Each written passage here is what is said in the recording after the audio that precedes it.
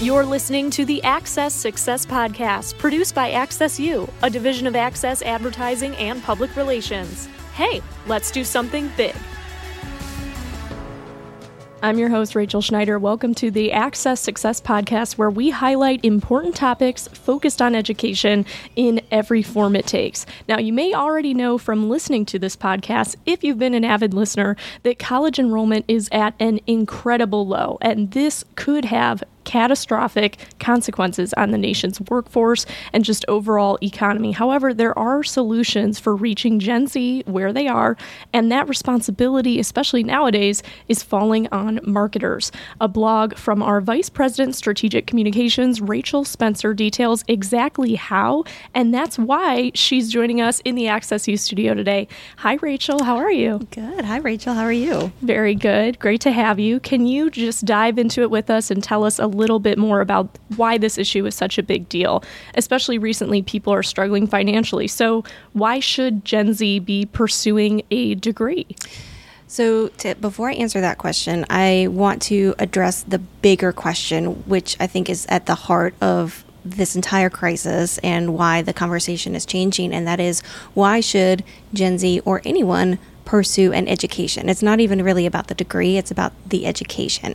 There are so many different options now. It's not, certainly if you want to be a doctor or a psychologist, yes, you should probably be pursuing a degree. But if you want to be a baker, or you like numbers and you want to go into metrology, or you're, like working with your hands, or maybe you want to just be a caregiver, there are so many different options, include from certifications to apprenticeships to associate's degrees. There are more options than ever before, and I think it's really about trying to find and communicate the value of the outcome of whatever path you choose. So for me, it really comes down to the intersection of three things: somebody's passion, their skill, and then how the return that they're going to get on their investment for their education. So, the conversation is changing, and the why comes back to, I think, the heart of the human experience. So that's what's so important. And I think the challenge for marketers right now is to communicate authentically, the value of what they have to offer in terms of the projection of somebody's life. Where are we going to take you? It's no longer about the degree on paper. It's not even about the degree itself or the institution that you went to. It's what are you going to be able to do with it, and where is this going to take your life? So it has to be all outcome driven. So why should anybody be pursuing an education? It's, what are we all about? Continuing to refine our own knowledge and skills to the betterment of ourselves and the betterment of the communities in which they live. And I think that's at the heart of why we're doing what we're doing. Absolutely. And so how can marketers then shift that strategy, shift their approach to convince students to attend their particular institution? What gives individual institutions that competitive edge? It's so hard because there's so much more competition now. It used to be, you could kind of segment out your audiences. This is the type of person that was going to go to this institution. And, if you lived here, you were probably going to go here. And, with the demographic cliff and the declining enrollments overall everywhere, everybody's competing for the same students now. So Harvard and the community college down the street, they're competing for the exact same student, which is not something that we've really ever seen before. So how do you stand up against each other? And it comes down to authenticity, especially now in the age where everybody can see right through you, no matter what you're saying. If you are not being authentic as an institution and not doing so much to really talk about the things that make you unique, you're missing the point. Now is not the time to try to be like everybody else or to try to one up and try to keep up with the Joneses. I think for higher education, it's really about, okay, let's hone in on what it is that we offer that nobody else does, whether it's for our community at large or for the country or for this particular industry. You've got to be able to talk about, bringing in things like your faculty and their experiences and the paths that alumni have taken and then the other side of it too is what students are really looking for is understanding. I think, I think Dr. Brow was on this podcast before and talking about the role of social media playing in helping communicate what an experience actually looks like for students. And I think that's the other piece for marketers when they're talking about not only what they have, but what kind of experience can a student expect to receive. So what does a campus look like? What does a classroom look like? What is the skill that they're going to learn? What can they do with it? It's all about visualization and communicating authentically those real value propositions. So I think in the blog, I wrote, there are some community colleges now that are bringing in sports teams. Maybe you want to talk about that.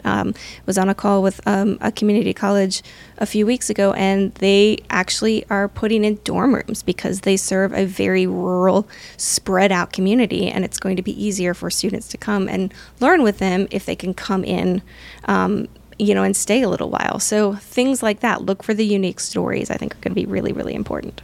Yeah, one of the things that Dr. Dean Brow, I'm glad you brought him up, because one of the things he tries to emphasize especially is listening first, especially on social media, of course. And so how can marketing professionals at institutions learn from their audience first and make sure that they are in tune with what their audience and what Gen Z or what prospective students of any age may really need from them? I think it comes down to breaking down silos. So we can't, as marketers, speak authentically and truthfully to our audiences in a way that's going to resonate with them if we don't engage them in conversation. So that can be through social media and just listening to the conversations that are taking place. But there are also so many opportunities on campus. And, and this goes beyond higher education. I mean, if you're a B2B organization or, you're trying to recruit a labor force or something, bring the people that you're trying to recruit and speak to the table so that you understand how they're receiving messages and what's most likely to resonate. I think higher education especially has a tendency to kind of silo off, here's recruitment, the recruitment or admissions office, and here's our faculty, and here are our students, and here's student services, and everybody's kind of doing their own things. And really, it's about bringing everybody to the table so ideas are being shared, and so you can come up with a different approach to talking to students in a way that is going to be appealing to them. And speaking their language. Exactly. Yeah. I mean, I'm 40 years old. How am I going to speak to somebody who is 18 or 22 if I don't talk to them and understand? I mean, I know that I don't use emojis the right way, like things like that. So, I think there's value in learning the lived experiences of the people that you're trying to communicate with and just talking to them. And there's so many different ways to do that. And if you haven't found a way, then you're not trying hard enough to be, honest. And that sounds harsh, but, bringing together groups on campus, facilitating communities, facilitating opportunities to bring different people to the table intentionally, just to listen and hear their thoughts. And that gives you so much rich content and rich information to use in marketing moving forward. So, that you're resonating and you're saying what needs to be said.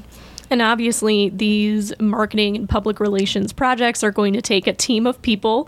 So what should that team look like when institutions are building their team to combat this problem? What roles and responsibilities need to be accounted for? Yeah. So, I mean, again, it goes back to what I just said. It's about breaking down silos. So when it comes to recruitment is marketing right now. They're almost indistinguishable. So you have to, with your recruitment strategy, you have to have your communications and marketing team on the board, and that should be a given. But also, bring in the faculty, bring in alumni, bring in student services, bring in some sort of representation from everywhere. And that includes, if you have somebody working in the DEIB space, making sure that they're, heard, because it comes down to making sure that all your audiences are feeling heard and feeling that they belong. And so if you're missing a person or a department or representation at the table when these decisions are being made, then you're probably missing out on an important message that you need to be communicating. Yeah. And as the recruitment department and the marketing department are molding into one, or they may already be molded dependent on, the college or the university, how can they prepare students? What types of activities can they offer, things that they can offer in the office that would be beneficial? So I think working with career services to connect students to post-education opportunities in real, tangible, hands-on ways, looking for helping them find jobs and internships. And that works to further your marketing, because then you're creating community-based connections or industry-based connections. So you're fueling opportunities for students to connect outside of the campus environment or the online environment if they're learning online. So using sort of that practical approach to help students establish their careers so that they know that when they come to you, they're not just going to get a skill or an education, they're going to get results, because that's really what students are looking for. Yeah, and can you talk a little bit about dual enrollment and just the role that families also play in this department? Because I know when we spoke to Monica Gomez and she was talking particularly about Hispanic enrollment for first-gen students, they just feel so welcomed when somebody on the college or university staff is bilingual and can actually talk to the parents who may not speak English or may not be, as proficient in a lot of the different, college and university lingo that they may be using. So what value does that bring, especially when we're talking about reaching students at the high school level? I think dual enrollment is such a unique opportunity that is so exclusive to community college experience. And that's really where, they can really shine, because one, they're helping to change the conversation with younger demographics and their parents that community colleges offer just as much value as a traditional four-year school. And it's also introducing parents and their students to what the college experience is like early on. When we've spoken with high school students before who have been in dual enrollment, the biggest value that they see is not so much in the education, it's just that they feel more confident going into their future because they're able to experience what, a college course is like, and they know a little bit more about how they can approach critical thinking in terms of making decisions on what they want to do after they graduate from high school.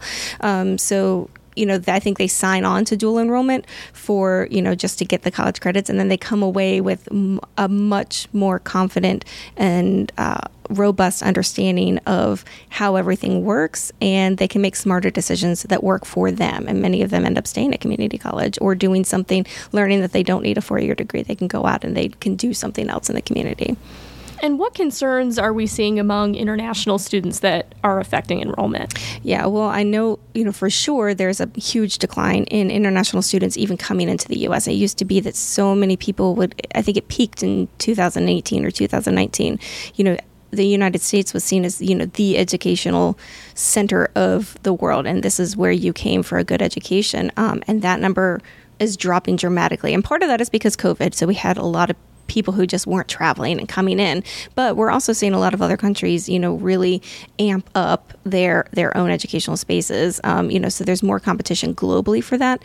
But then it also comes down to, again, that word belonging. And so when we've spoken to international students, they're looking for opportunities, but when they come on a college campus, they don't have the support that they need, or maybe English is a second language, or, their parents don't speak English, so they have a trouble communicating the value to their parents. So it comes down to how are you working as an institution to create a space that is welcoming, where international students and any type of student feels as though they belong and that they have a place on your campus. And I think that's just amplified with the international student experience, because they're coming from different countries and they're coming from different cultures, and to come on and to try to find a space and come on and feel comfortable with a college that is not making the effort to really understand their experience, they're quickly deciding that it's not worth their time and they can go out and do something else. And we do know that international travel, period, has been affected by the COVID pandemic. So how can universities and colleges make sure that they're being sensitive but also self-aware enough when it comes to the COVID-19 concerns that students and professors and just their community may have? Yeah, I think we're in an interesting time because everybody feels like they want to be done with the pandemic. I mean, I certainly feel like that. Yeah. And, so many things are opening up, but it's, it's been like the last 2 years. As soon as everything starts to open up, you start hearing about new variants and things. So So, it's a tricky situation where we don't want to focus so much on COVID-19 because everybody's ready to move on. But at the same time, don't hide behind that elephant in the room. There are still really very valid concerns about safety of being in person, and also, too, we learned some things in the last years about how to translate education experiences online that really enable more access to education for people. So my hope is that some of the changes that were made in the last 2 years as a response to COVID don't go away just because the pandemic is going into an endemic phase. Online learning,